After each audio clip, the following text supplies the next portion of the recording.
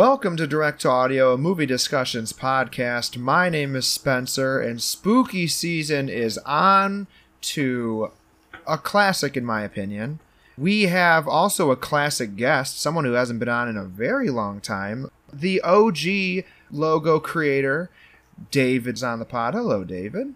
What's going on, Spencer? Long time, man. It has been a very long time. For those who know you, you're a big horror movie fan. So I want to get your kind of feelings on horror movies, some stuff that you've watched, your favorite movies, and then why we ended up picking The Cabin in the Woods. So, I love horror movies. Absolutely love them. Never watched them growing up. Then my daughter fell in love with it, so I was like, well, if she can watch these, I guess I'm going to have to man up and do it. And then I realized I've been depriving myself for years. Like, some of the best cinema in the world is horror movies. Now, I will admit I'm a sucker for bad horror movies, which I did not want to disgrace your pod with. I did not want to mention. We did Maximum Overdrive 2 weeks ago, and that was as bad as we needed to go for this season. But yeah, so no, I've always had an affinity to horror, and Cabin in the Woods just really, I will tell you, this is one of the few horror movies that shocked me. And I say that because I didn't know anything about it going in. Literally nothing. And I think I missed like the first intro scene. So I didn't realize what this whole movie was until about 20 minutes in. I was like, oh my gosh. And then it just gets better and better. So when you asked me about it, I was like, you know what? This is the movie we need to talk about on the pod. Well, ironically enough, you're not the first person that has missed the intro to a movie and like been very confused. Max originally missed the intro to The Batman, which I thought was hilarious. But yeah, this movie came out in 2011, written and directed by Drew Goddard alongside Joss Whedon, who wrote it. He didn't direct it.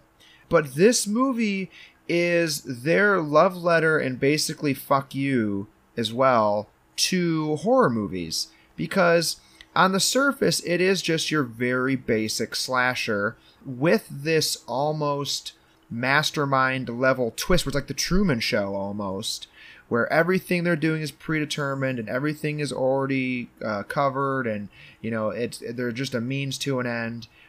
But it's also throughout its runtime completely satirizing every slasher movie you've ever seen.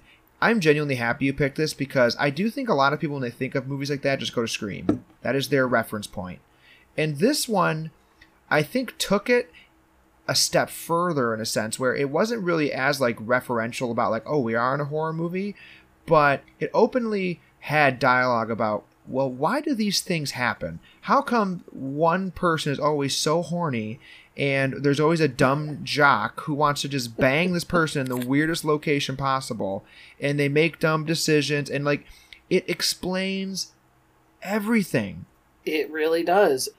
What I think it does really well is it also has a lot of horror movie legends and references, and it really tries to pay homage even in little ways. Like, one of the things I really love about this movie is a lot of the effects are practical effects done by AFX Studios, who is headed by David Leroy Anderson. And do you know who his wife is, who also worked on this? No, I don't. Who? His wife is Heather Langenkamp, a.k.a. Nancy Thompson from Nightmare on Elm Street. And Wow. They together, along with a humongous crew, did all the practical effects for this movie. That's impressive. Yeah. Alongside Rhythm and Hughes, who did the visual effects, they make the chaos in that third act, where there are all the references you could possibly want in horror, just work so well. Yeah, I honestly think the last 20 minutes of this film is just gold. It is just cinematic gold. This movie's got a 77.66 average, by the way I look at things, so it's got a pretty good average. But I think a lot of people will be drawn to this movie because although the cast is great, there's one name I'm going to save because she is a surprise, but you have Bradley Whitford and Richard Jenkins as two of my favorite characters in horror movie history. But you also have Jesse Williams, Anna Hutchinson, Fran Kranz playing Marty, is I want to see him in more horror movies. I do too. He's so good. He makes this movie. He's like the one character you're like, oh my gosh, I love this guy. I think it's because you're supposed to see the movie through his eyes, his really dilated, bloodshot eyes. Because this dude smokes so much weed in maybe the coolest weed smoking apparatus in film history. I actually want one of those. Who needs a baseball bat? You just need that mug. You just need the collapsible coffee cup bong. And then Kristen Connolly, she's great as Dana, but there's one name I'm clearly leaving out. Thor himself, Chris Hemsworth. And the thing that caught me off guard about this, the dude just dropped Thor. Well, here's the thing. That is where you're wrong. Because this movie, and there is a thing that happens in film where they'll film a movie and then the studio just cans it and they table it and they let it sit. So this happened with there's a really famous one. It's one of the Texas Chainsaw movies that has Renee Zellweger and Matthew McConaughey, and the studio just sits on it and goes, "This movie's crap." And then for that reasoning, for the Texas Chainsaw, the studio just waited, and then once they got really popular, they said, "Oh, we're going to release this movie," and then boom, they can market it. This movie has Matthew McConaughey in it right at his peak.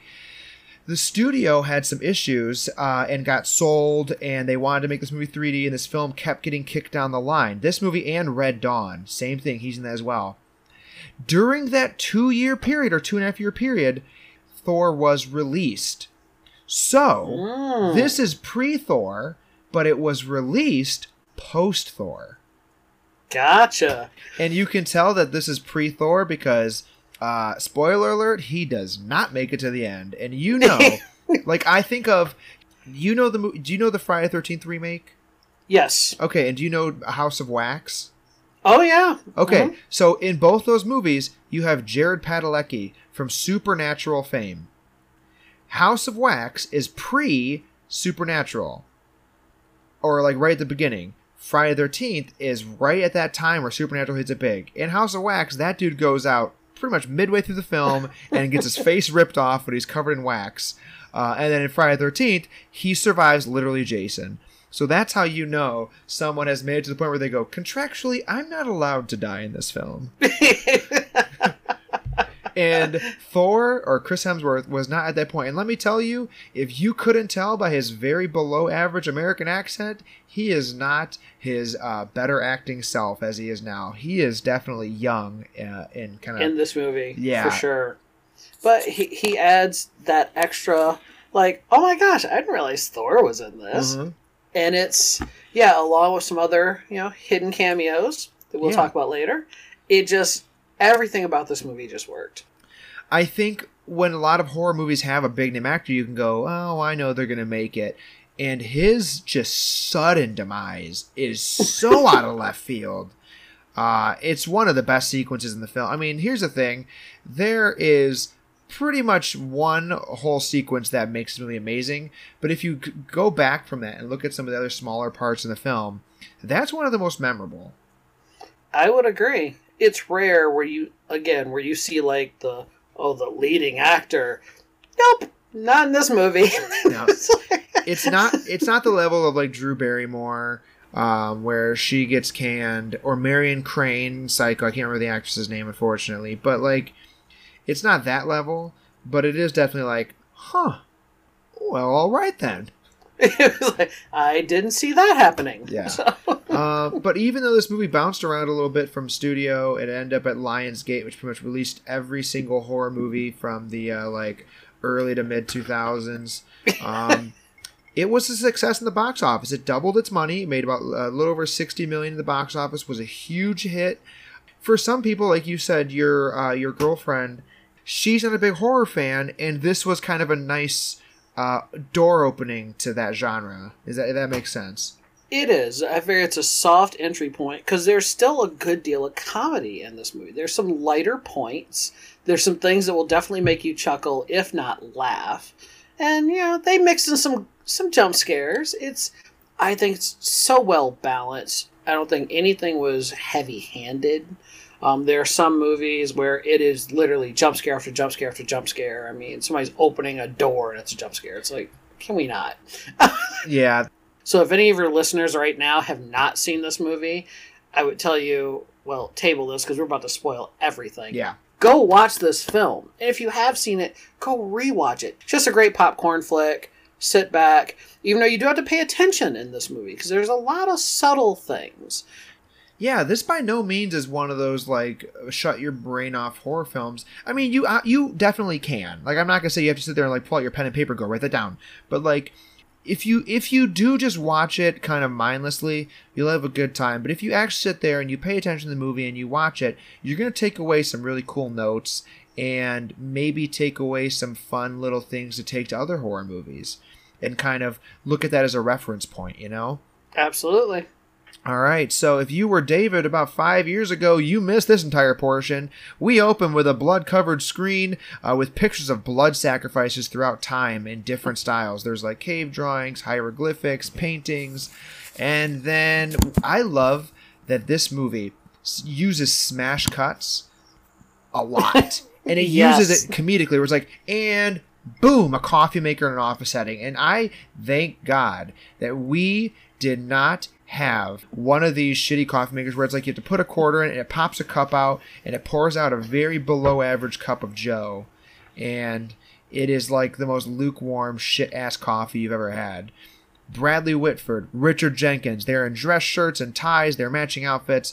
We have Bradley Whitford playing Hadley, ironically enough, and then you have Richard Jenkins is playing Sitterson, and they just have such a great chemistry. It's it fuels the film. It really does. I mean, it's just priceless. It seems so natural. I would actually love to know how many takes they did for their scenes, because it's like they're feeding right off each other, and it's great. In all the behind the scenes stuff, they are having such a fun time together. They're goofing around, they're talking. We get an Aaron Sorkin style walk and talk where we see a woman in a lab coat named Lynn. She runs up to tell them Stockholm failed, and it's now up to them or Japan. And we don't know what they're referencing. I really enjoy how this movie kind of keeps that behind closed doors. They mention about the last failure that they ever had, which was 1998. And we're in like this like cold concrete setting. It's actually a university up in Canada, because that's where they filmed. They get up and they drive off in golf carts. There's a circle of golf carts, and that's where they go. Yeah, now here's the funny thing about this, because as I was doing research for this movie, and when they said that, he was like, oh, chem department messed up in 98.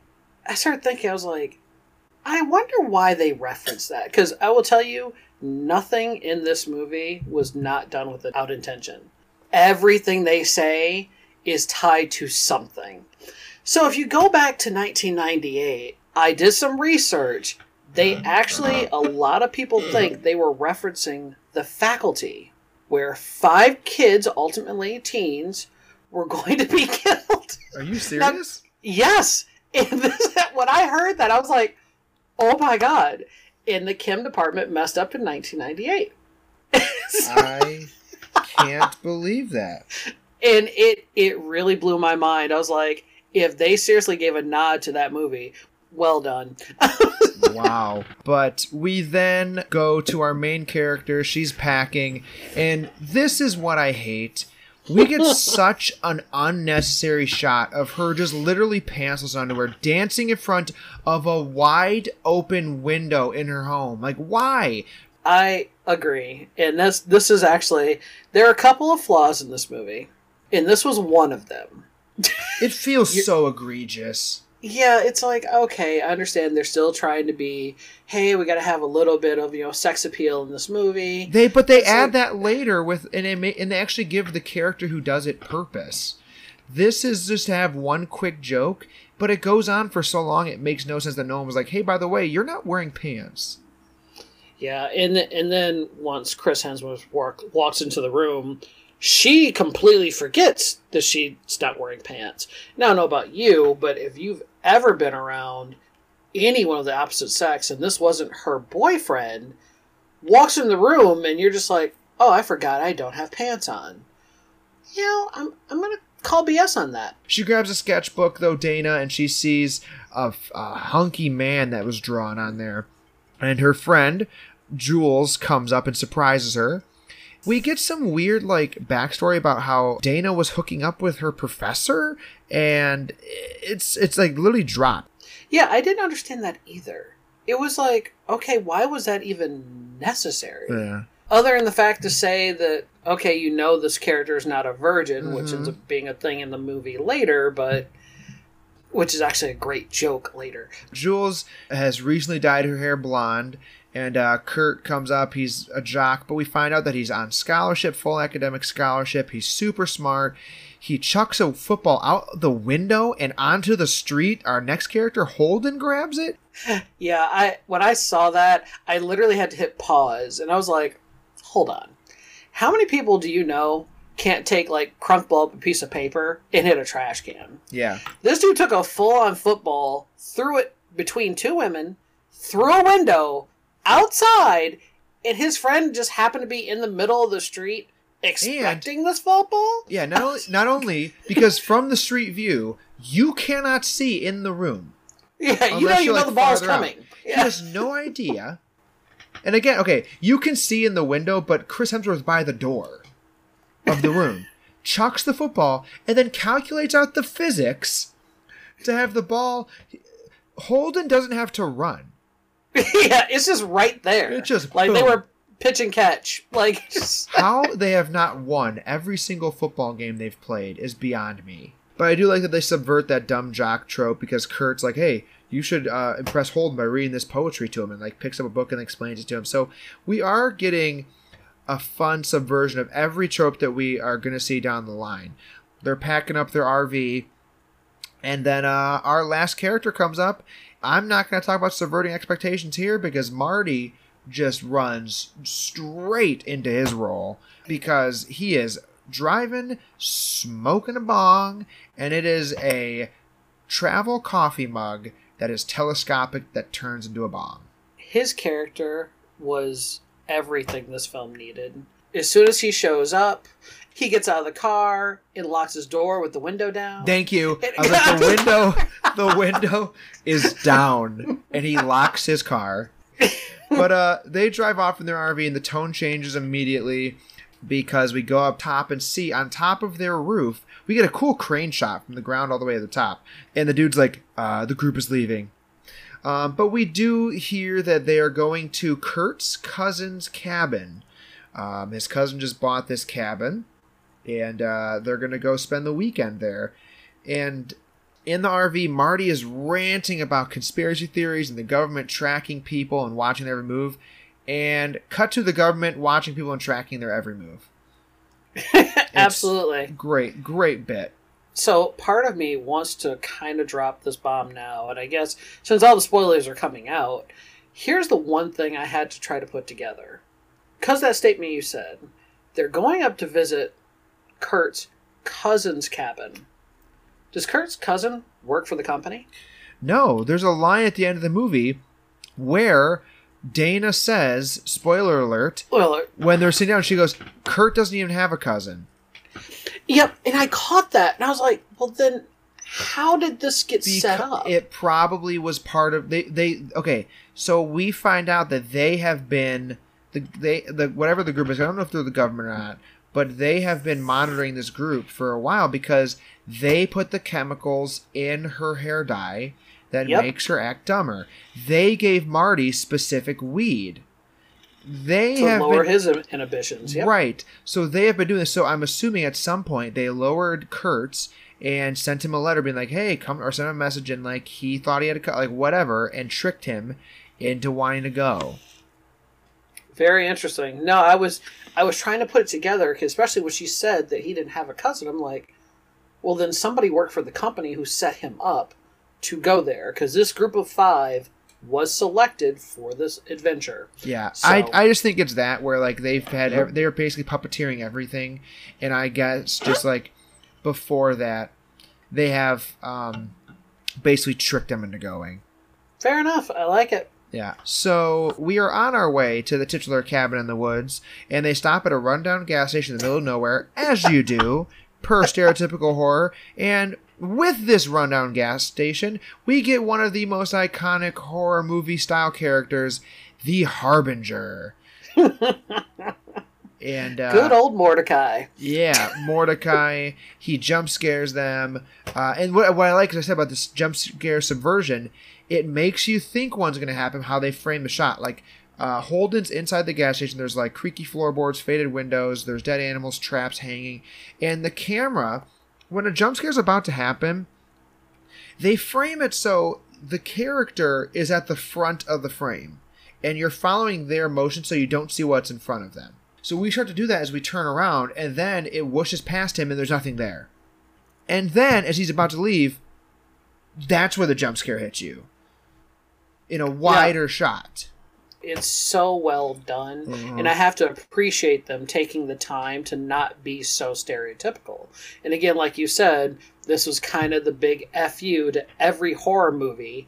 We're going to destroy every trope and do it differently. Yeah. So I really like that. They're like, hey, can you give us gas and directions? And he gives like a non-typical answer, talks shit to Jules, calls her a slur. And it's like, what the fuck? And then... But did you love how Holden stepped in? Like, he's like, oh, we're good here. This dude has the grossest habit of all time. Look, I'm sorry. There are a lot of habits, but spitting, chewing tobacco like that is the single grossest thing. And this movie knows nasty. It's like... Yeah. Kurt chucks the money for the gas of this dude, and he spits on it. Yep. Not Kurt, by the way, listener. The Harbinger spits tobacco on his own money. Money that he's gonna have to pick up. Right. Because who doesn't want the money? Yeah. Well, apparently not him, because we find out he's also working for the government, hilariously, later on. But we hear that many people have bought this home that they're going to in the past few years, and it keeps getting bought and resold. We get some great establishing shots of them going through a really windy road, and then they drive through a hill with some pretty not good looking CG. And then a poorly done eagle flies around and crashes into a force field. The force field looks dope. Yep. And our RV drives through the other side. And they arrive at pretty much our first reference, because this house is identical to the Evil Dead house. It really is. The only nod they didn't take is they weren't in Michigan. Yeah, pretty much. Because they pull up on that house, and I'm like, oh, that's the Evil Dead house. I mean, even included comes multiple creepy rooms and a cellar. Yep. Now, the funny thing is, I will tell you, some realtor definitely earned his money, because if you look at that house from the outside, it looks like about a 700 square foot house. But I need you to know that house has 4 bedrooms. Yeah. An open floor plan kitchen, living room, dining. Yeah. And a cellar. But I think that's kind of, if you're looking at like the old haunted house horror movie tropes, like, I think one of the easy things to do is perspective. When from the outside everything looks normal and calm and it's small, but when you go in there, it's different proportions. It's the Alice in Wonderland effect. So Absolutely. That's where you walk in, you're like, I'm not in the same place I was.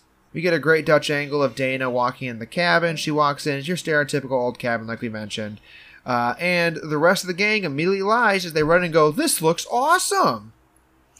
Which, I don't know, these kids don't get out much, but I can tell you, Spencer, we went up north for a weekend, and that's the cabin you were telling me about. I'm like, all right, so where's the, like, Holiday Inn? Yeah, I was or the say, Marriott. Tell me where the nearest hotel is. I'm going this back to isn't going to work for for your more boy. directions. Yeah, I'm out.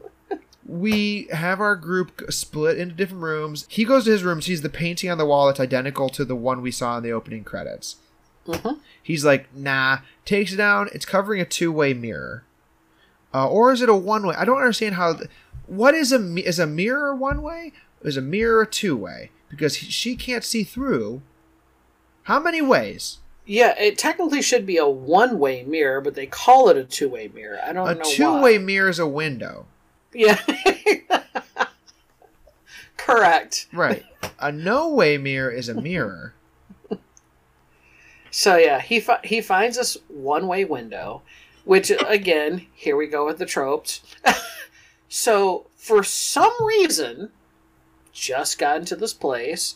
the lead actress in this movie, Kristen Conley, decides to undress in front of the mirror. In front. Dude, look at this. I just want to see my body. Yeah, exactly.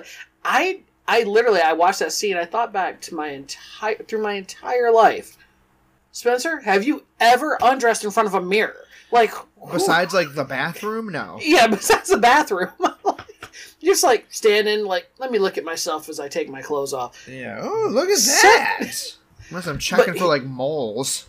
Yeah, I was like, did I get bit by a tick? Like, what's going on? He kind of contemplates looking through the mirror, and he's like, bangs on the wall, stops. He's a good guy.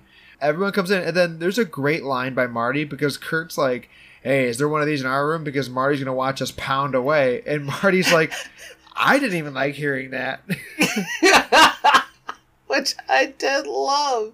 Again, it's the small things they did in this movie. I'm like, wow, they had to slide that in like that. So, well done. Go on. Here comes the next part of that scene, which makes no sense. So, I'm trying to think, as Holden's character is talking to Dana, he's like, you probably feel better if we switch rooms, right? She's like, yeah. Okay, so they're going to switch rooms. Now, he didn't put the painting back. So he goes into the room, and what's he start doing? Starts taking off his fucking clothes. I'm like, oh my God. And not just, like, changing his shirt. Dude, like unbuttons his fucking pants. And she's like, no. And, like, I hope that this is, and we find out later, they are supposed to be pumping in pheromones. This is Alex Jones level conspiracy where we're pumping chemicals in the water to turn the frogs gay. We are pumping chemicals into this cabin to make these people horny. And I'm hoping that room is just like, either they made the temperature 600 degrees or it is the horniest fuck room.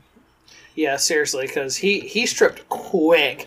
And you just had the same thing on the other side of the glass. Like, okay, I know, like, when I get to a hotel room, like, yeah, I want to change my clothes. I go on the bed first. I might go to the bathroom, put my suitcase. No, this is like, and pants down. She might be looking right now. Let's give her a show. Yeah. But she puts the painting back up, and then she says no. Instead of her taking it down, she puts the blanket on top of it. Which is what I would have done, Holden. In the beginning. Taking on a fucking painting. Also, that's not really convenient for that person who has to, like, if it's the government watching them or if it's, like, sexy time, you have to take down a fucking, like, 60-inch painting. Yeah, and that's gonna make noise. Yeah. I mean, if you're trying to, like, spy on somebody, the last thing you want to do is as you're taking this painting down. Also, I don't know if they're taking down a painting or a picture. It is hard to hang that back up one person. Yeah, she hung it back up there with like she just magically found the hooks that went right on the wall. Yeah, I don't get it. But we go back to the control room. We hear that they're increasing the libido of some people in the cabin. She also tells us the secret on how to lower brain function. That was the hair dye. It bleeds into her scalp and goes into the bloodstream. So that's why Jules is going to start slowly getting dumber. The Harbinger calls. And this is one of my favorite points in the movie. Yeah, I literally love this. So, our Harbinger calls, good old Mordecai, and he's talking to Hadley. And he's, I guess, warning of the impending doom of how serious this moment is for whatever the mission they have to accomplish. But Hadley puts him on speakerphone. And about 30 seconds into it, he's like, "Mine speaker." It's the most earnest reaction. Everyone has done that. Am I on speakerphone right now? It is so great. It's like, I can hear the echo. He's like, no. So they keep going, and he starts rambling on again about the end of the world, yada, yada, yay.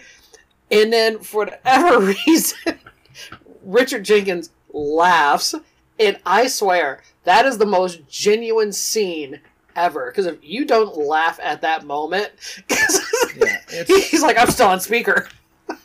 It's so good because it's a great prank. Everybody's done it before where they trick someone into putting on speakerphone. Cuts back to the kids.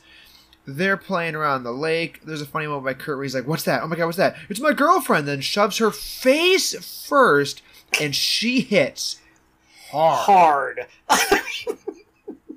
Yeah, I actually paused at that point too, and I looked at my current girlfriend. I was like, so if we're near a lake and I push you into the water like that, she's like, I'll cut you. Yeah. I'm like, okay, fair enough. That's all I needed to know. And then he jumps in, makes a quick joke about a gorgeous man, and then says, oh, we're endangered. We go back to the control room, and we see... They're taking bets. And at this point in the movie, you don't know why, you just see them collecting people's money. Come on, bet time! And people are putting their bets in, and they're haggling over who should pick who, and, well, I want this bet, not this other division. And you're just kind of like, what's happening right now? Like, yeah, it's almost like Super Bowl, like you're selling squares. Yeah, exactly. And like Hadley brings up he wants something, and then Thitterson says Aquaman, and then he's like, well, why would you say that? Someone comes up, and then Citizen's like, we don't have one of those. And then the guy retorts back, like, zoology swears that we do. And then Citizen's like, okay. We then see a Weasley guy come up, and Hadley is like, hey, sorry, this creature's picked by maintenance.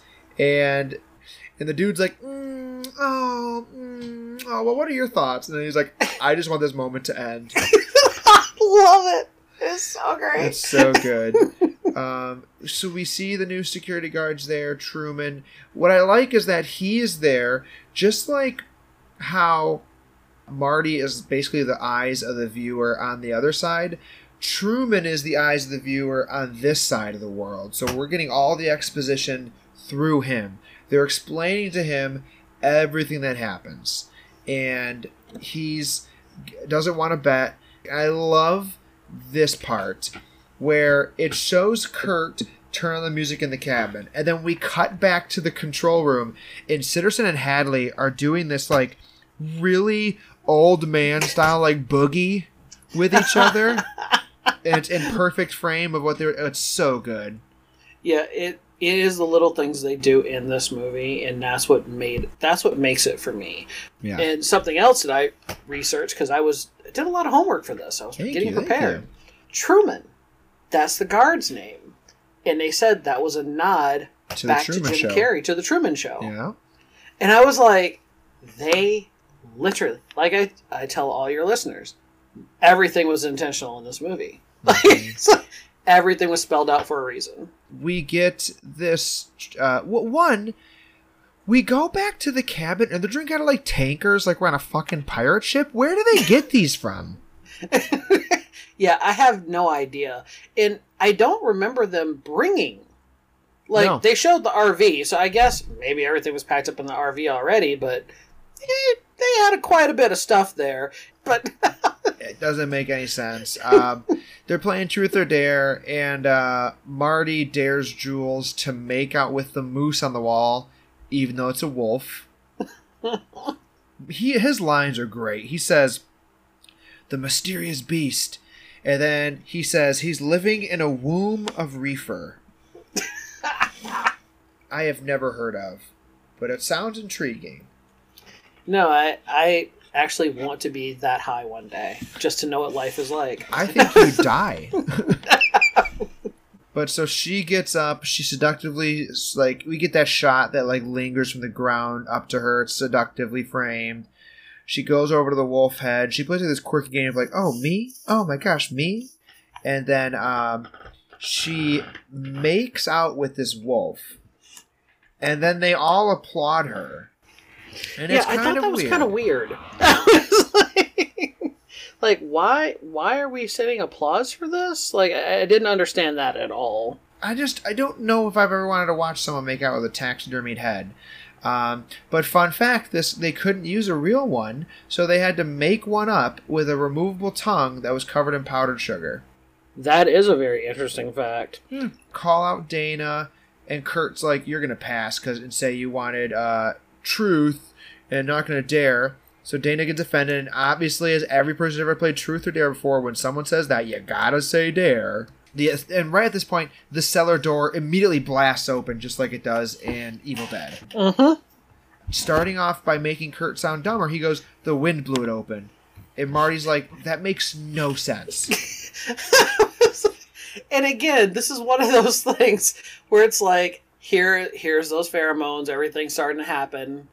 Like, if you're just sitting there, and not the cellar door in the floor, but a door opens, I think that's going to give everybody more pause than, ooh, what's that? Let's go look. Yeah, and I mean, it flies open, and then obviously they stereotypically are like, hey, I dare you to go in the cellar. And we get a great close-up of her being scared. She goes down there. It's your typical creepy cellar. She has a flashlight to light it. And it actually, and then the light from the prop door above. It's a cool frame shot because you have no idea what's down there. And you're expecting the worst. Yep. Everybody at this point is expecting, oh, she's going to be killed, like, right now. Yeah. And that's another good thing. Nothing actually scary happens in this movie for, like, the first 45 minutes of the movie. It really is tame. They come down there because she screams because she sees, like, an up-close of a doll. And this is where we see a bunch of random shit. And I wrote some stuff down. You have a lumberjack-style saw, an old piano, a dollhouse, a fortune-telling machine, a knockoff lament configuration-style ball, a wedding dress, a music box, and a conch shell that almost gets blown in. Mm-hmm. And Marty is the smartest guy, and he goes, I dare everyone to go upstairs. And everybody gets mesmerized. Everybody picks their own thing. Because it truly frames it like you have no idea what item they're going to pick. Because and then just as Jules is getting ready to slide the necklace on. And just as Kurt is about to press the button in the lament configuration. Oh, guys, listen to this. And she starts reading this really, like, morbid diary entry. And it's pretty graphic, and they're talking about people being tortured. It's funny, because at that point, Marty's like, can we just not? And then Kurt's like, stop being a little bitch. Keep reading the book. Yeah. And here's where one of my favorite parts of this movie comes up. She's like, she reads this, I don't know, she probably reads it like a paragraph passage. And then she's like, oh, there's something here in Latin. And Marty goes, okay, I'm going to draw the line right here. Don't read the Latin. Yeah. Listener, if you ever find a book and it just suddenly turns into Latin, unless that book is called Latin for Dummies, don't read the fucking Latin. And here's the next part. Who knows how to read Latin? Right, exactly. And she's just like... Well, that's the funny part, because the voice in the background goes, read it out loud. And Marty's like, what the fuck? Which is so great. I mean, all the subliminal messages that are happening, yeah. And he's the one who's stoned out of his mind, and he's catching it. The music swells, she finishes reading it, and zombies with weapons come out of the ground, and we get our choice, and we cut back to the control room, and he goes, it's the Buckners! And then I love, he goes, the maintenance team wins, so is the intern. In this Wes Anderson-styled shot, with the intern going, yeah, woo! is one of my favorite moments in this movie, because it is so pure. If anyone's ever won something like that, it's like, oh my gosh, yeah! The woman next to him gets mad because she says, wait a minute, I picked zombies. And he says, there's a difference of species. You picked zombies. This is undead redneck, like where something zombies. Torture zombies. Yes. And he's standing in front of a whiteboard, and I wrote all of these down. Much like you'd find in any office building. And there are all these creatures and monsters written down on this whiteboard. So they start with simple. You know, you have a werewolf. You have an alien beast. You have wraiths. Haven't heard that in a while. You have the zombies. You have clowns, which I thought was good. I did like the witches, and then the sexy witches. Yes. The sexy witches never show up. They never make an appearance. They never make an appearance. You go now for the next ones, because these next ones are good. Yeah, because we then get a couple references, because we get our Hell Lord, which is our Hellraiser ripoff. We get our Angry Molesting Tree, which is the ode to Evil Dead. You get a giant snake, which is Anaconda. You then get Deadites, which is a direct correlation to the Evil Dead. You then also get things like the Twins, which is from The Shining. Mummy, the Bride, and one of them I like is just Sasquatch / Wendigo / Yeti, depending on what area you're in. There are then a couple other ones I like. There's one that just says Kevin. I did not get the Kevin one. Okay, so here is what it could be. So I don't know when this movie came out, but there's a horror movie called We Need to Talk About Kevin, where he's like a serial killer. But what I heard is in a deleted scene, it basically shows like a person like Sin City style, like Elijah Wood character, who's just like an undisclosed serial killer. And that's Kevin.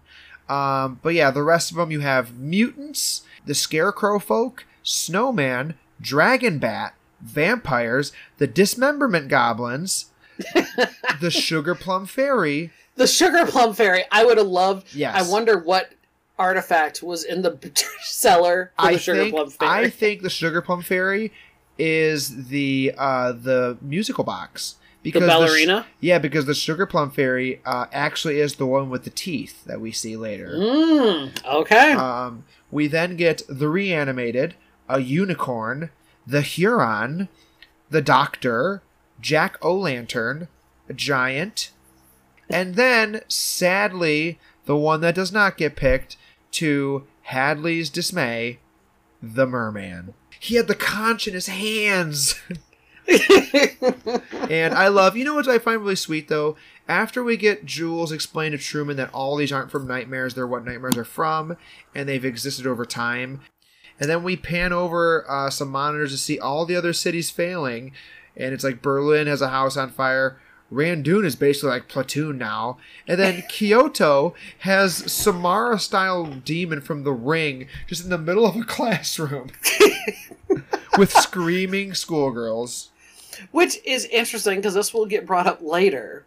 So in America, the ritual was you had to, kill 5 teens who transgressed and sinned. Why was the demon in Japan having to kill children? I have no earthly idea what the requirements are for other areas. And I think that might be just a commentary on other horror movies. So I wonder if we were ever get like a sequel that would take place in the Japan sector and would be a different style connection for them. Like, I don't know. Interesting. But I do want to quickly say that there is a thing that is said where Truman, he tries to get existential, and Lynn says, you get used to it. And he says, should you? This was actually based on the director's hometown. He grew up in Los Alamos, New Mexico, where they developed the atomic bomb with the Manhattan Project. And he was talking about how people could just go about their day and live their daily lives as they created weapons that could literally destroy the world. Very interesting. That's a deep cut. Yeah. We go back and we see that libido scent is working because we get a Jules sexy fireplace dance. And everybody is now officially set in their stereotypes. And this is kind of cool. So she is clearly the slutty type. We then go to Kurt, who is doing shots and acting all drunk and kind of douchey in his Letterman jacket. Holden is now wearing like a nice button up. He has his glasses on and he's reading a book.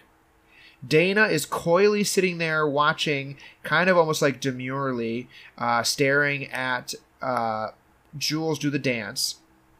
And Marty is getting more and more suspicious as he smokes his weed. Marty gets more suspicious. Kurt, grabs Jules and wants to go fool around in the woods? Which is so weird, because you have a bed down the other hallway. Right. Who wants to go have sex outside at night? I don't know. But Marty also, what I like here, he starts calling everybody out. He's like, why the fuck is Kurt being so rude? He's not who he says he is. He literally is on academic scholarship. Why is he acting so strange? The line here where he says, it's a great shot and edit, because Kurt goes, we're all alone. And then we cut to the entire control room staring in awe at the main screen. And she goes, I'm cold. And then it pans back and they go, ah. But this is how crazy it is, because the control room literally controls everything, because they turn up the temperature and they release more pheromone mist and the grab ass commences. Yeah, I did like that. It was like, oh, watch the master work. He's like, you got temperature control in here? So much so that when she says it's dark, they literally light up a spot in the forests. the perfect pasture for them to lay down and have some fun. Yeah, and Truman comes in and basically complains to Citizen Hadley that they're watching this and want to see her naked. Their answer is really creepy because they're like, we don't want to see this. There are other people that want to see this, and you do realize what's at stake here, right? And as soon as she takes it off and starts, getting all sexy, her hand lingers, and we get a close-up stabbing, and the Buckners are officially here. And so here's the one thing I will say. Here comes the other flaw, which is a flaw and also kind of fun for a horror movie. It's damage. I don't know about you. I always have a problem whenever I watch any movie. Doesn't matter if it's a Jet Li movie or a Jackie Chan movie. People can only take so much damage. Like when you ever see somebody get hit in the head with a vase and they keep fighting, I'm like, have you ever tried to break a beer bottle? Right. That's what I always think of when they break a beer bottle over someone's head. It's like, you're done. Yeah, you're done. Like, that's not... It doesn't just break like, paper mache. Oh, no. And so she gets stabbed in the hand and seems to recover from this and continues to scream and whatever. But Thor, Kurt here, he takes a shank in, like, the collarbone region? Yeah. From, like, a 9-inch knife. A rusty-ass knife at that. Yeah. I'm like, and he pulls it out. I'm like, I'll commend you, because actually it's the worst thing you could do. But he pulls it out and then continues to live for, like another, 20, 30 minutes of the movie? Minimum, yeah. Wow. Well, she does not follow his trend because she gets caught up. They're holding Kurt as he has to watch as they take that tree saw we saw downstairs and literally decapitate her in front of his eyes. Yeah, that had to be pretty gruesome. But somehow he gets away. That's what I was going to say. Somehow he gets away. But then, this is what I like. We cut, he screams, and we're back in the control room, and it is silent. And this shows that this is not a game, because Sitterson prays, he says, "This we offer in humility and fear, for the blessed peace of your eternal slumber, as it ever was." And they go to a wooden panel, they open it up, and they pull a lever, and we cut inside to see basically what looks like the Lionsgate logo, where like gears are turning and shifting. We see a canister of blood get knocked over, and it drips into a large stone carving. This is where I guess we'll kind of get into this. This movie is referencing, obviously, those horror movie slasher character archetypes. And what is really cool about this film, what happens in this next sequence, because now we're basically into the second act. Every horror movie that you've ever seen can now be explained to it was basically a sacrifice done for this. And because the decisions that they make under duress are all controlled by the control room. Whatever is released is done by what they choose. So when they're like, oh, at this night, like a couple dozen years ago, this killer came out. It's like, okay, they've officially chosen that killer. And it can kind of all be gone into, these are sacrifices that must be made. This is why they make dumb decisions. This is why they're all so horny. It is a inside look at it's an introspective look at horror movies, and I think it is so well done, and everything has its purpose. It harkens back to the discussion that Truman had probably 15 minutes earlier from this point in the movie, where he's like, well, then it's all fixed. He's like, if you control everything, then the game's fixed. He's like, nope, it's not fixed. We do what we can do, but they still have to make the decisions. They make the choices, they do what they have to do, and then they need to be punished after the fact. We go to Marty's room because Marty said he wanted to go read picture books. He's reading a picture book, and he starts panicking because he hears more voices. And he's like, you think I'm a puppet? You want me to do a puppet dance? You want me to do a puppet dance? And the voice in the background's going, go for a walk. Go for a walk. And then Marty just goes, I'm going to go for a walk. It's so funny. And then, kind of touching up on earlier with like the virgin trope and the final girl trope that we'll get to later, Holden and Dana are making out. She goes, I don't want to go too far because I've never... And then she goes, wait, what? because like they're literally feeding that to her, and she's feeling demure, and she's feeling like she is a virgin, even though we know that she's not. So these characters are regressing to the archetypes that they've already been selected for.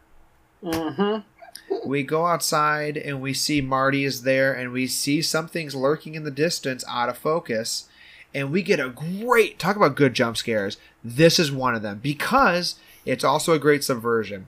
So we think it's going to be the evil girl, but it's Kurt. He grabs Marty, pulls her towards the cabin. As he turns around, we see Patience, the girl whose diary they read, is right there with her one arm and her axe. And he just clotheslines her and goes, "Dead bitch." Yeah. Did love it. Dana basically panics, and when they get inside, and she goes, "Where's Jules? Where's Jules?" And then she's gone. Is what Kurt says. And she's like, "I can't leave without Jules." Opens the door. The largest Buckner's there, and he just chucks Jules' head at Dana.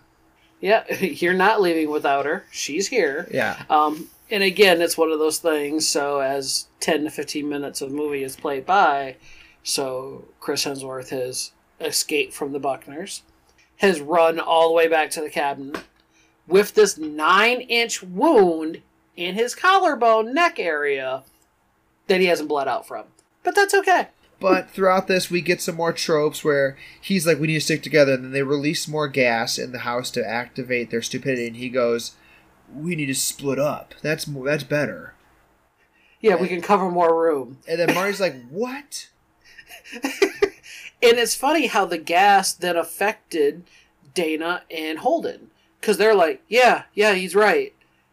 And Marty's the only one who's like, what? Like, well, but he plays along anyways because they run back to their rooms. Marty knocks over a lamp. What does he find? The camera feed. He's got the little cord.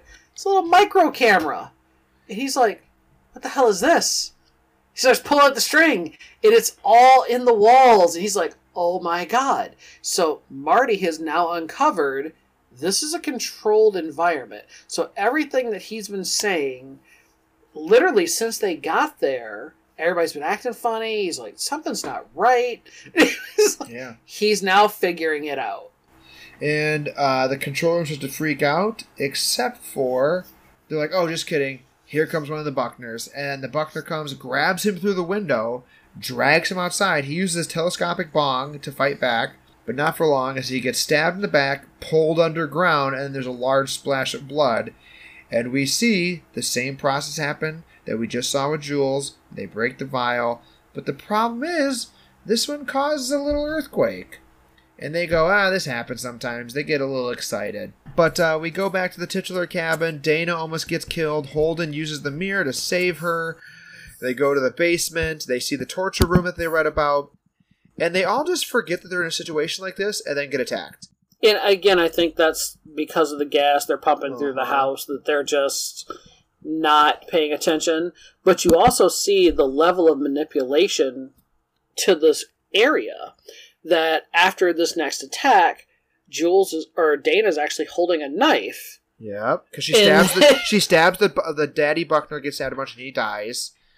Yep. And then Sitterson hits a switch, and it literally causes an electronic pulse, and it makes her drop the knife, and she doesn't even realize she's dropped it. Because, we can't have her armed anymore. But it explains why horror characters always drop their weapons. Yeah. It's one of those things. I say it every time I watch a horror movie. I'm like, I see somebody go into a room, and I'm like, you didn't grab anything to defend yourself? Kurt shows back up. He grabs him. They go to the RV, and we see that there's a little bloody handprint on it. And you talked about this earlier. We get a screaming transition as we go to the Japanese classroom. And it's like How the Grinch Stole Christmas, the ending. And they're just basically singing, Habu Ramis. And they turn that evil spirit into a frog.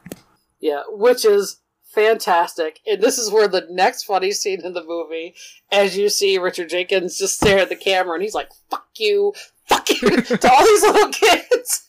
Because Japan, like the Swedes, and in Rio, and in Berlin, they have failed their test. Yeah. Which means now this all falls on the American team to pull this home and make sure this ritual is completed. the cave that they drove through in the RV is not blown up yet. And they panic, and we get this crazy sequence where we're cutting back and forth from the RV to the control room. Sitterson is sprinting across to the demolitions team, and he's like, why the tunnel blown? They're like, well, we didn't get the memo. And he's like, get the fucking tunnel blown. And then he is literally hot wiring it, and right as they get to the tunnel, he hits it, they blow it up, and then they have to reverse back as we see all this aftermath from the debris. Now, here's the one thing, and it made me question it at the very beginning of the movie, and then by this point, you're thinking, because you watch him run through this facility, and I have to think, how many people work there?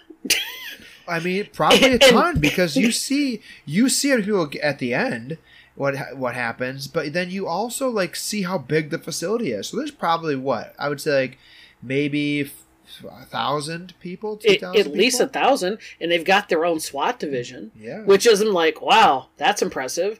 But how many people have to be in the know?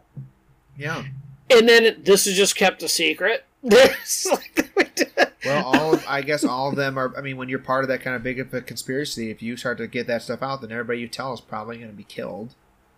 Yeah, true. And as long as they're paying the bills. But that's the point that the director is trying to make, and the writer is where like, it's how can you live with yourself when you know what you're doing is technically for the good of the world in a sense. You know what you're doing is going to kill so many people and it's going to affect so many people's lives, but you do it because it's a means to an end. Yeah. We see Kurt grabs the dirt bike that was on the back of the RV, and he revs up and gives a speech where he's like, I'm going to go save this for Jules. I'm going to come back with guns and police and army, and we're going to take these bitches out, blah, blah, blah, blah, blah. And David, take it to the next scene. So, because they're at this, what'd you call it? It's like a ravine. Not a ravine. Is it a ravine? It's one of those things he's like, I've made bigger jumps than this. And I was like, have you though? Yeah. Because how many people on their dirt bikes, and I'm sure you've got listeners who, do extreme bike racing, things like that. How many people do jumps? I know Evel Knievel did jumps. There's no ramp. I know, there's no ramp. It's like, It's just gravel and then an edge. Yeah. He's like, you're gonna have to give it everything. He's like, I can do this. Well, so he tails off, and he does. He gives it everything. And he goes into the air, and guess what? He hits that same force field that Eagle hit earlier in the movie, and then crashes down as you see Holden and Dana screaming, and they're like, oh my god, what's happening? I think it's starting to register with Dana that, oh my god, what is this? Yeah. But, yeah, and that's the end of Thor. He hits that wall, and it is such a shock, static scare, and he tumbles like hundreds of feet, and he hits the wall like boom, boom, boom, boom, boom, boom. He never hits the ground. No. Like, you keep seeing the light flash, like, how deep did that ravine go? Which is actually kind of scary to think about. And Holden's now driving the RV. He's like, we're going to get you out of here no matter what. And Dana is going all Marty and crazy. And Holden's like, keep it together, keep it together. Well, he can't keep it together because he gets stabbed through the neck as we get the payoff to that bloody handprint. And he gets killed. And the RV just crashes over the cliff. Yeah, into the water. Yeah. And it was actually filmed very well how they actually make that RV go into the water. Uh-huh. Scary scene. She gets out. But what about the transition from she's swimming out of the RV, and then it cuts directly to beer being taken out of a watery cooler. Such a good transition. Yeah, and they're all like, hey, we've done it. And it's still a pretty somber mood in the control room. And this is where Hadley has the best line. I love it because they're all serious, and he looks over to the left. He's like, "Tequila is my lady." As other people from other departments have now come down, and they're bringing drinks because they think they've killed 4 of the 5 people, which is all you need to do to complete the ritual. Yeah, because so they think the night's over. the virgin's death is saved for last because it doesn't matter if she lives or dies, she has to suffer, which she has clearly done. In the background, though, we're watching Dana just get fucking wrecked by one of the Buckners. And then everything's going good, and then the phone rings. The red phone. And yeah, Hadley's like, turn the fucking music off. Walks to the phone. You hear him having a very heated discussion, saying something was out of order. He's like, "No, everything was done in order." And they pan back to the screen, and lo and behold, tell you what, I need that collapsible bomb. They do. It saves his life multiple times. Because Marty's alive. Marty's alive. The fool does not die. He comes to save Dana. But he, like, leads her back to the house. He goes to the grave that he got knocked into. And she's like, oh my god, the grave. And he's like, look at this. And we see one of the greatest deliveries and lines. He, like, looks in the camera and goes, I disembowel a zombie with a trowel. What have you been up to?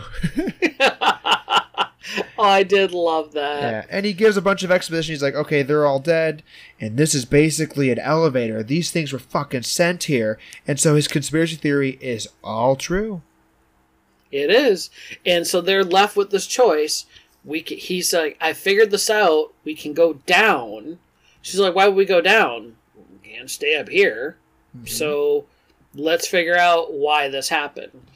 So they hop into this elevator, and it starts going down. And at this point, and there's some deep cuts that a lot of people are not going to know, but if you're a fan of horror, all of this, it's a goldmine. Yeah. It's literally goldmine. This is one of the greatest horror sequences ever.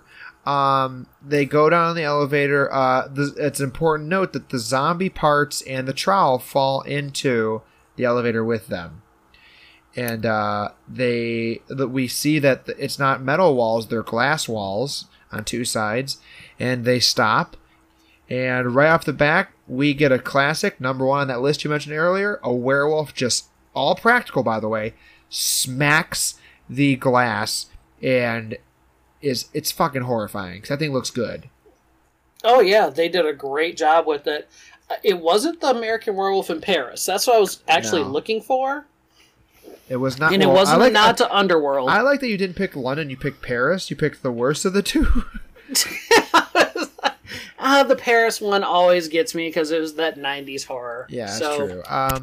But we get a ghost skeleton, we get the ballerina with the teeth, and then we get that Hellraiser lookalike that we mentioned that almost looks like that Cenobite from Hellraiser. I think it's like 3 or 4, where it's like the CDs in the dude's head. Clearly, they mirrored this guy after one of the Cenobites. How come they gave him the circle sphere as opposed to a box? I guess that, and here's my only thought, that's probably copywritten. That's all I could think too. You probably couldn't get the rights to that. You don't need to look at this guy and understand Hellraiser to know that he's scary. But if you do know what it is, it kind of just adds up and you go, oh, okay, that's what that is. But she basically says we had to choose how we died. And they made us choose. Here's the one thing that gets me. She starts banging? Banging the glass. On the other side of that glass, mind you, listener, is a fucking Hell Lord, apparently. You're telling me you're banging against that fucking glass? You're trying to break the integrity of the glass? If that glass breaks, one, you're probably plummeting to your death.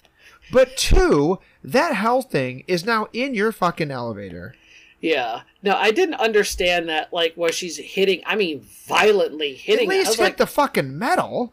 Yeah, it's like, stomp your foot. Like, I'm not breaking the only thing. Who goes to the zoo? Let's beat on the lion enclosure. Yeah. We're not. I don't. It's so funny. I was like, what are you doing? But then we zoom out, and we see there are almost like, I think it's like hundreds and hundreds of other cubes full of different demons and monsters. You see everything from clowns to zombies to a giant spider to actually a boomer from Left 4 Dead, the video game, because there actually was going to be a Left 4 Dead tie-in with this movie, but they couldn't finish it. But this is what I love. production designer Martin Wist designed these cubes to actually work mathematically. So like each box was the same size and everything and could actually shift around. He actually used a model online to actually make it all work. And then Rhythm and Hues Effects Studio designed it with an AI model to work. They had boxes in front of green screens of different sizes that would be used to create forced perspective, which is awesome. They had like small boxes with normal sized people to make a giant like look. They would use bugs in small boxes to make like those giant spiders. Like they did all that stuff practical. Very impressive. Yeah. And it's one of the cool things, if you actually get a chance to freeze frame on that, you can see so many creatures. Mm-hmm. And again, going back to what Lynn said, these are what dreams are made from. Yes. So all of this stuff is things we've been scared of our entire lives. And I mean, they did some great nods in here. They could have done more. But it's great. I think it's budget, it's time, it's everything. They can't do all that. But I think, the thing is, they do so much. I don't know if you even need more. They could have easily put Easter eggs in there, and there probably are some more, but like, you get so much out of it anyway. And we go back to the control room, and they are freaking out because they don't know where that cube is. And we find out the reason why Marty's been on to them is that his weed has made him immune. Yeah, whatever they thought they did. So again, the chem department fucked up again. They laced his weed, and it didn't work. Yeah. They finally find the cube, and I love the fade from the screen to the elevator. Door dings, and this security guard has a gun pointed at them. Is like, just the girl, get out of the elevator. And like, they both are like, excuse me? The zombie arm that fell grabs him. He freaks out, and they immediately incapacitate him. And Marty goes, good work, zombie arm. And he grabs the trowel, he grabs the gun, and they run away. And we see as the doors close, the zombie hand start to scratch this dude in the face. Mm-hmm. But you mentioned earlier that this team has a SWAT team. Yeah. I thought that was interesting. I'm like, so you not only have all these scientists and engineers and computer programmers, you have a full-on SWAT team. I mean, it's definitely there for what we find out next, because a woman's voice comes over the loudspeaker, and Marty and Dana are now in, it's basically the elevator, like, opening at, like, a hotel, but again, they're in that facility, so it's all cold, blue, white, steel colors, and the voice is like, hey, what you're expecting is scary, but it's only stopping a much more, or what you're experiencing is scary, but it's only stopping a much more ancient and deeper evil. And it's basically like, hey, give yourselves up for the greater good. And we see in the control room that the monitor, in the first monitor, is them. And then on the right and left monitors next to them, there are swarms of SWAT people coming to get them.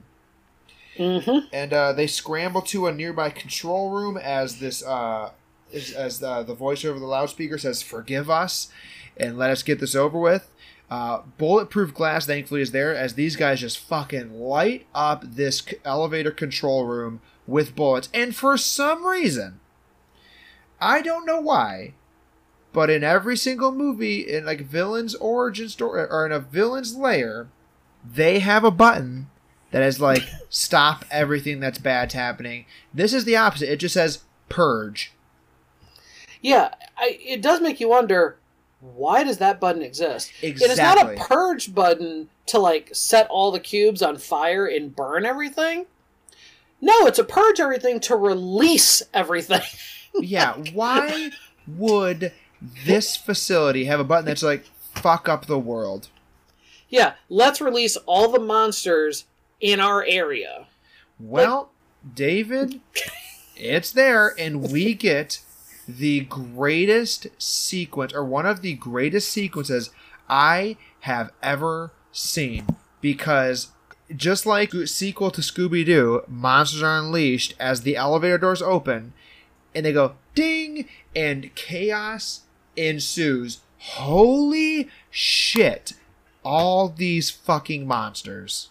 Yeah, the molesting tree, the snake, the demon, the dismemberment demons flying around. Oh my gosh, the vampires, the little robot. Oh, the nod to, gosh, what's the movie with the people with the mask on? I'm trying. Oh, the Strangers. The Strangers. Yeah, I was like, very well done. Well, Another fun note here. They had to digitally plan out each death in this sequence to make sure it worked. They had a CG effects crew go through and make every single death make sense. And then they had to do CGI effects mixed with the practical effects, and they were all done with models, stunt work, props, and they took all that. It took 6 weeks for the AFX crew to create all of these monsters, and it was a crew of 60 who did it, and that was led by David and Heather Langenkamp's team, because Warner Brothers gave them more money to spend on the effects, and like they've already talked about, like, this was a dream come true, and it'll never happen again because we had so much time and money and energy dedicated to just creating monsters, and that's how you get all these crazy fucking things happening. And it is insanely bloody, insanely gory, and the effects are amazing. Yeah, it's a thing of beauty. I mean, if you cannot watch this and appreciate like how real, how it's just every monster, and it's exactly what you think. All these monsters are released, and there's a bunch of SWAT team members there. It's kind of like a feast. I love that the elevator doors keep closing, and then the next SWAT team shows up, there's blood everywhere, and then it just goes ding, and then you see blood splatter again, and like limbs. How many gallons of blood do you think they used for this sequence? Oh my gosh. I actually have the number. I would say a couple hundred. They had 200 gallons of blood. Yep. Sounds about right. Yeah, and the director, Drew, was like, originally he just wanted to do only practical, and then he realized that it'd be too insane. So they mixed the two of practical and CGI, and it works brilliantly. And you can get that with this next scene where one of the SWAT team people, it's one of the chemists, gets chucked over the balcony and right into a snake's mouth. Yeah, it's one of the greatest movie sequences. It's and then what's really fun here is that we go back to the control room and they're watching everything happen on the screen. Fun note, in the script, this was just written as, there is chaos on every screen. Yes, every screen, people are being killed. So these monsters they're out of the lobby area. They're throughout the entire facility. Which is funny that they have cameras in all the rooms in the facility. You have to monitor everything because in case a monster gets out. Yeah, that's true. So it's just cool to watch because as characters are walking around in various scenes, all the monitors are depicting all of this violence and mayhem, and it is fantastic. But you see a mutant tree killing somebody, the strangers-looking people dousing their victims in gasoline on fire, a dude literally laying down on his back, and monsters puke up acid on his face and kill him. You get the dismemberment demons driving around golf carts with the dude's like arms and legs in their hands. A girl shoots herself. Zombies eat people. There is so much happening. Now here, when I told you, I teased, there was a hidden gem in this scene. There is one. And I caught it, and I was like, oh my gosh, it's only because I have an affinity for the movies that I'm talking about. Tell it to me. I know what you're doing. The villain from Blade 2 is in this scene, which is interesting, because on the betting board, there were vampires. Yep. So, as you look, a man is thrown over the balcony by a man in a brown trench coat with a red hoodie on, which is the outfit that the villain in Blade 2 had at the very beginning of the movie. That's so funny. And I'm like, oh my... I literally almost want to clap. I was like, bravo. I'm sure if I want to rewatch this scene over and over because I want to just find all those little deep cuts. But the thing is, it's going so fast. This is with 15 minutes to go. Yeah, it's bang bang. It is like constant action, and you don't even know where to look. It's like, oh my gosh. I mean, you see go to the control room, the lights go out, we hear banging against the vault door. Marty and Dana finally have to escape because a bat crashes through the window. Marty lands a headshot on a zombie. We see blood is everywhere. The unicorn death is hilarious and gorgeous as he just stabs a dude in the chest. But then the clown death is fucking horrifying. Yeah, the clown is bad. Now, and here's another one where people were like, it was supposed to be Pennywise, but clearly they didn't have the rights to make him look like that. But it's still terrifying. Dude, it's like laughing, like slowly approaching, and every time she pumps a bullet into him, he just laughs.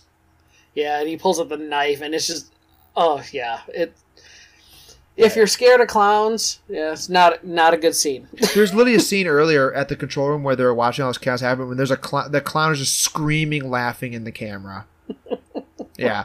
But we go back to that control room. Oh, but we do see there is a somber moment where the elevator dings and the last person comes out, and it is Patience, the zombie from earlier, with her missing arm and her axe, without her family, and she is just walking into the facility. Yeah, just slow creep. She finally made it there. Yeah. And she will, I mean, she's been in this the entire movie. Mm-hmm. Just dabbles. Yep, but we now go back to the control room. Those scarecrows I mentioned earlier now have Truman. They take him down. And he does the honorary thing, and he detonates a grenade in his chest and blows everything up. But sadly, this sends, no rhyming pun intended, Hadley flying, and he smacks into a control panel. And while we're watching this, you see Sitterson and Lynn in the corner trying to get like an escape door open. Wish and you shall receive, because he's on the ground, and in another great moment of this movie, he looks through this dense fog, and all we hear is like a flopping, wet, like slocking sound. And I love this scene for the one fact, it's almost like watching a comedian do his set. Yeah. Like when he talks about a joke. Callback. Yeah, it's the ultimate callback. It's like, here we are, literally, 50 minutes later since he made the comment, I've never seen a merman. And here it is. He's like, oh, come on. And the music just hits. It's great. I didn't say his name earlier. I want to pull it up real quick here. The music is done by... Well, I just had it. It's done by David Julian, which he does a great job. And it bites his face. Blood just starts coming out of his face. Geyser of blood. And, yeah. Stinson did say they were messy. Yeah. So the cleanup on them's horrible. And Heather Langenkamp has said this is her favorite practical effect of all time. And if you look at the extras, you know, in this part, it like kind of shows it sputtering blood out. Mm-hmm. That's the end of the geyser they had. They had a geyser that's like literally fountaining out blood for like a good 5 seconds, and that is just the end. That's how much blood they use. Yeah. Sitterson finally gets the escape hatch open, but sadly, he'll go by himself because Lynn gets taken out by a fucking tentacle monster. Yeah, and they didn't say what monster that was supposed to be, because it wasn't the snake. I don't know. So I'm trying to think, what was the nod to that? I don't know. Maybe like the Kraken? Possible. Okay. Because if you watch that whiteboard and you see what they have, not all the monsters are on that whiteboard. That's true. Those are only the betting favorite ones. Right. So I wonder if there was just some more in that cube stuff that don't get used. But Sitterson runs away. He's down in the tunnels, and he gets immediately stabbed by Dana because Dana and Marty escaped earlier through like the hole that the demon bat made. And he's like, please kill Marty. And Marty gives her the gun, and you actually see Dana like question why Sitterson said that to her. Yeah, she's like, why would that happen? Yeah. But what happens next? So they fall down, they continue going down the stairwell, and all of a sudden they get to the ritual room. And you've seen this room several times throughout the movie. This is where all the blood has been filling in. And that's when Dana starts putting all of this together. Then we see a literal scream queen, horror queen show up because the director we've heard all along is none other than the GOAT, or one of, Sigourney Weaver. Did not see it coming. When she talked earlier on the PA, didn't even catch it. I was like, it's just a woman's voice. When she comes on the screen, you're like, oh my god, it's Sigourney. Yeah, it was. They almost debated on doing Bruce Campbell from Evil Dead, but they ended up going with, I think this is a much better choice. Definitely. Yeah, I think it would have been too campy with Bruce. Yeah, it wouldn't have made, because it would have been a tie to Ash, but he wouldn't have been on that side of it. Yeah. So I think Sigourney was the perfect pull for this, and it was unexpected, and she delivers the message to Dana that, yep, this is what it is. Yeah, this how it has to go. The whore has to go first because she's corrupted. Then it goes the athlete, the scholar, and the fool. They all have to die. Then the virgin is last. She can live or die. And Dana laughs, and then I love the line where she's like, "We work with what we have." That is priceless with what we have. Yeah, because again, the ancient ones don't really care about the logistics. They just want it done. And she says in 8 minutes the sun will rise, and at that point if Marty is not dead, then the world will literally end. There is no ifs, ands, or buts. It'll be agonizing, it'll be traumatic, and the entire world's population will get destroyed. And Marty kind of makes a quip, and then she says you either can die with them or for them. Which, now here's an interesting part in the movie, because you, honestly, this is the one time where you actually sit and you go, you've got to kill your friend, or literally every person on the planet is going to die. What do you do there? Well, that's where there's this gray area where it's like, who is the real villain of this movie? Like, yes, it's victims of circumstance, sadly. Yeah, and it's actually shocking because you see the main character struggle with this. She's like, oh my gosh, well then I might need to save everyone. And so the gun that Marty has given her like 3 minutes earlier is now being pointed at him. Yeah. I mean, tragic. It is a really tough kind of moral conundrum there. And we see that she's so conflicted, but then behind her, we see the werewolf shows up. It bites her hard. Marty gets the gun, shoots the werewolf. He fights the director, and we see in the background there's someone with an axe approaching and slowly approaching. Fun little note, Sigourney Weaver wanted to work with the werewolf so bad. She signed on because she could work with a werewolf, and has pictures of her like on set, like holding the werewolf's hand and like dancing with it. Like, she was such a little kid with that werewolf. It's the sweetest thing. That's pretty awesome. Marty and her, Sigourney start fighting, and then we see that it's Patience. Marty flips over the director, and then she gets an axe to the back of the head, and it looks good. I tell you what, the effects on this movie, they spared no expense. Yeah. And I mean, everything looks real. You don't sit at any one point and go, yeah, it looks fake. Mm-hmm. Nope, it all looks very believable. Yeah. She takes the axe, and Patience looks at him, and he's like, oh boy, I'm going to get axed next as soon as she pulls his axe out of the back of her skull. So he kicks the body. Smart play. Smart play, yeah. And so they both topple over the edge, and he runs over to Dana. Like, hey, look, Marty, I like you, you're my friend, but we've now just condemned the entire world to damnation and hell. Yeah, and this is the one thing, because you sit there at this point in the movie and go, oh my god, so what's going to happen? And they end this movie in the best way. Marty pulls out another blunt, which I don't know how he's kept that thing. He's got that thing ready to go. Yeah, he's ready to go. Had the lighter, he's ready to go. Fires it up. They have a brief couple minutes discussion. And all of a sudden, the walls start to shake. The ceiling starts to fall. You're like, oh my gosh, this is about to get real. And then you cut to the floor breaking apart, in this huge Titan-sized arm busts through the floor all the way up. Now you pan to outside. This arm up into the sky and slams down to the ground, and then fade to black. Yeah, and dude, all that environment that you see that hand go through, the trees, everything, all practical effects. They literally did all that first, and then they CG'd in the hand in the cabin. Amazing. And the shot where you go from the ground all the way up was a crane shot they actually did. So all that stuff is real. The background and everything, that's all real. They just CG'd that giant hand. It's so good. And yeah, the world is ending. Yeah, it's just one of those movies, when the credits start rolling, you just sit back and go, wow, that was a ride.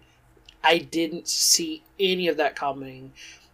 Yeah, it is just such a great movie, and I wish this would become on a Halloween rotation. Yeah. I don't know why this movie is not shown more. I agree. I think this is one of those ones that I'm interested to hear other people's thoughts about it, because I've always thought it was a great film.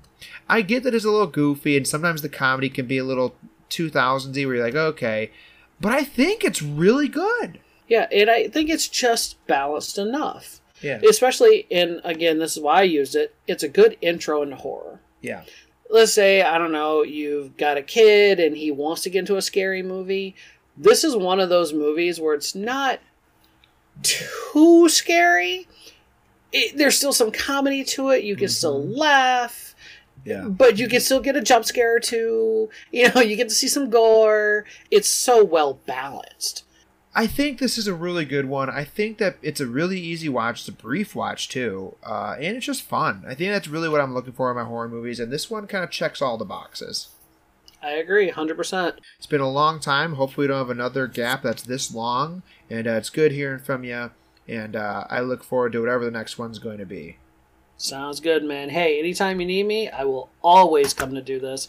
It's a blast. But you guys know the drill. It is always to be kind, and please rewind.